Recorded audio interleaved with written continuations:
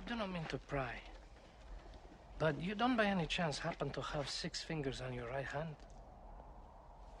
Do you always begin conversations this way? William Goldman is one of Hollywood's most revered and successful screenwriters. The Writers Guild of America lists no less than 3 of his scripts as amongst the top 100 screenplays ever written. In the 1960s, he spent years researching the Wild West before deciding that he would weave fact with fiction and call it Butch Cassidy and the Sundance Kid. He won an Oscar for it. A couple of years later, he was hired to adapt a book written by 2 journalists working for the Washington Post, who were investigating the break-in at the Watergate building. All the President's Men proved to be an arduous process because this time Goldman couldn't make stuff up. He had to be very faithful to events that had really happened. But he did a great job and it won him a second Oscar. The third script on the 100 list is a work of genius called The Princess Bride by S. Morgenstern, Chapter 1. I'll come to that fun palace in a minute, but given that Goldman made up a bunch of stuff for Butch and Sundance, and then adapted a factual book written by 2 other writers for President's Men, I want to ask this. Who writes the story? I mean, who truly writes it? You'd assume it is the person who sits down at the typewriter, right? Truly, you have a dizzying intellect. But are they in full control of the story they are telling? I ask this because if you were to talk to a psychoanalyst, they might say no. There are things in the book in which the author is not aware. Elements that emerge from the subconscious, and so these writers may even be unwittingly writing about other things, such as themselves. That would be inconceivable. However, if you talk to a sociologist, they may argue that writers are never truly the sole creators because they themselves are products of their environments. In other words, the book is an expression of the cultural age, and the author is merely a means through which that age finds expression. It's the reason why Jane Austen wrote Pride and Prejudice and not, say, 50 Shades of Grey. As I told you, it would be absolutely, totally, and in all other ways inconceivable. Then if you talk to some English professors, they will tell you something really bizarre. Hold on to your hat for this. It is the reader who is the author. Inconceivable! Yes, the reader reads the book, and it is they who decides the book's meaning. Inconceivable! You keep using the word. I don't think it means what you think it means. Now, nutty as that sounds, I would like to apply some of those ideas to The Princess Bride.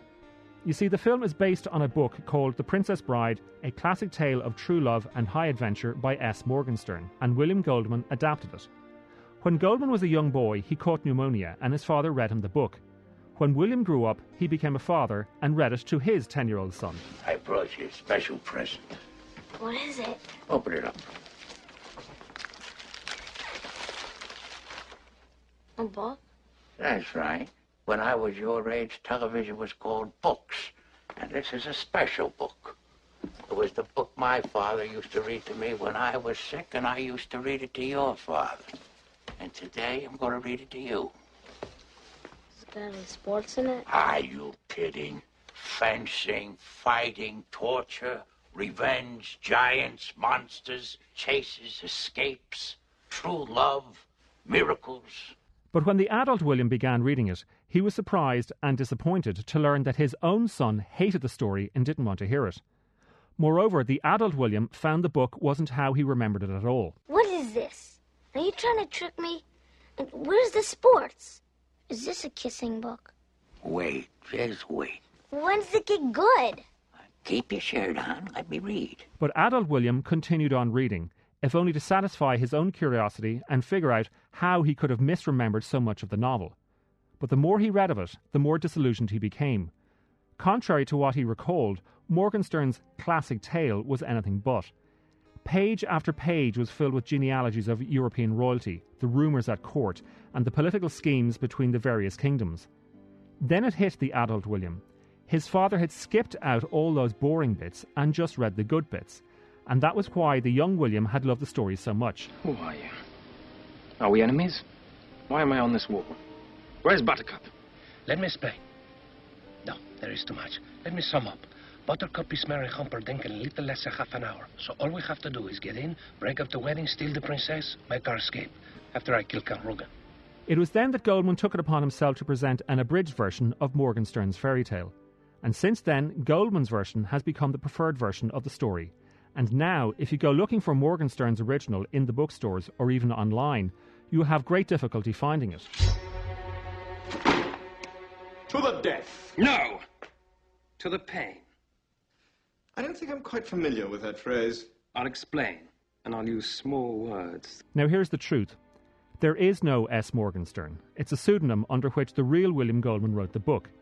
He just invented the persona of S. Morgenstern because he wanted to have fun telling a story and at the same time tell a story about telling a story. A similar thing happens in the movie when the grandfather, played by Peter Falk, visits his sick grandson, played by Ted Savage, and he reads to him a fairy tale written by, yes, S. Morgenstern. And just like in the movie where the grandfather... She doesn't get eaten by the eels at this time. What? The eel doesn't get her. Now, I'm explaining to you because you look nervous. I was nervous. Well, maybe I was a little bit concerned, but that's not the same thing. Because we can stop now if you want.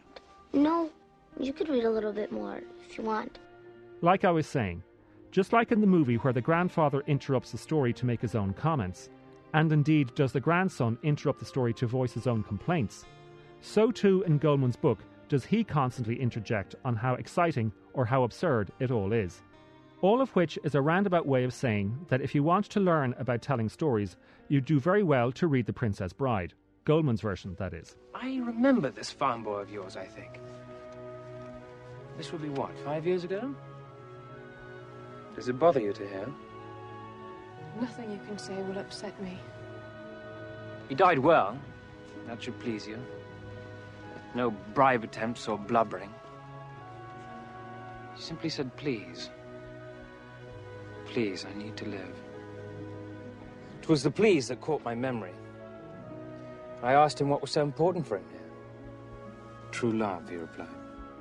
You don't need to go wading through all that literary theory to understand those deep concepts. You can read fun books and watch fun movies, and it's all there, without the rhetoric, pretension, or intellectual snobbery. But at the same time, some of those ideas about who writes a book just might hold water. You see, there's a brilliant moment in the book and the movie where Wesley has been captured by Count Tyrone Rugen and is being tortured.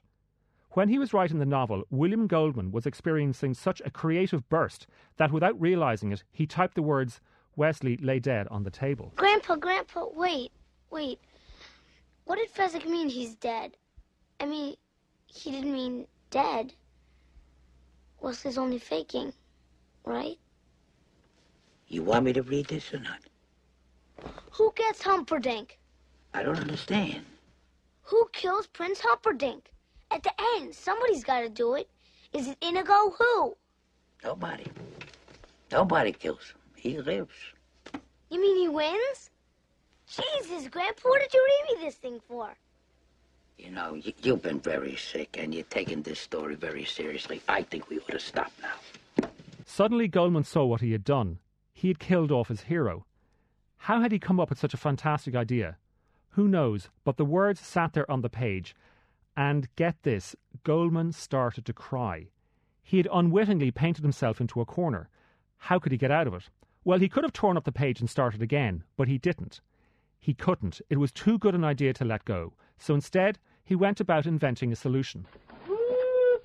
Look who knows so much, huh? Well, it just so happens that your friend here is only mostly dead. There's a big difference between mostly dead and all dead. Please open his mouth. Now, mostly dead is slightly alive.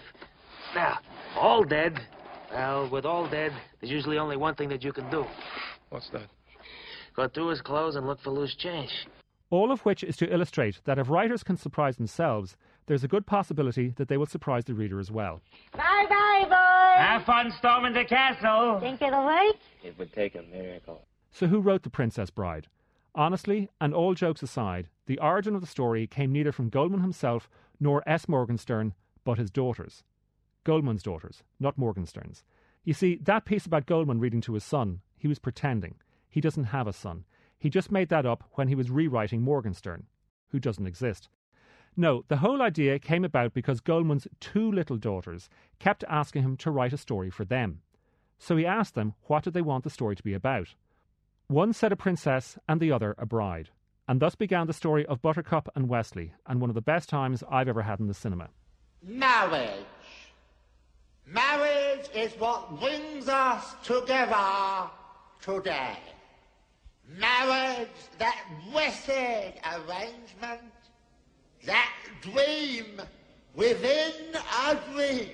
Now, as a final note about who writes stories, when The Princess Bride became a hit, William Goldman wanted to write a sequel, Buttercup's Baby, but he was prohibited from doing so because S. Morgenstern's estate wanted Stephen King to do it instead. Here's Johnny!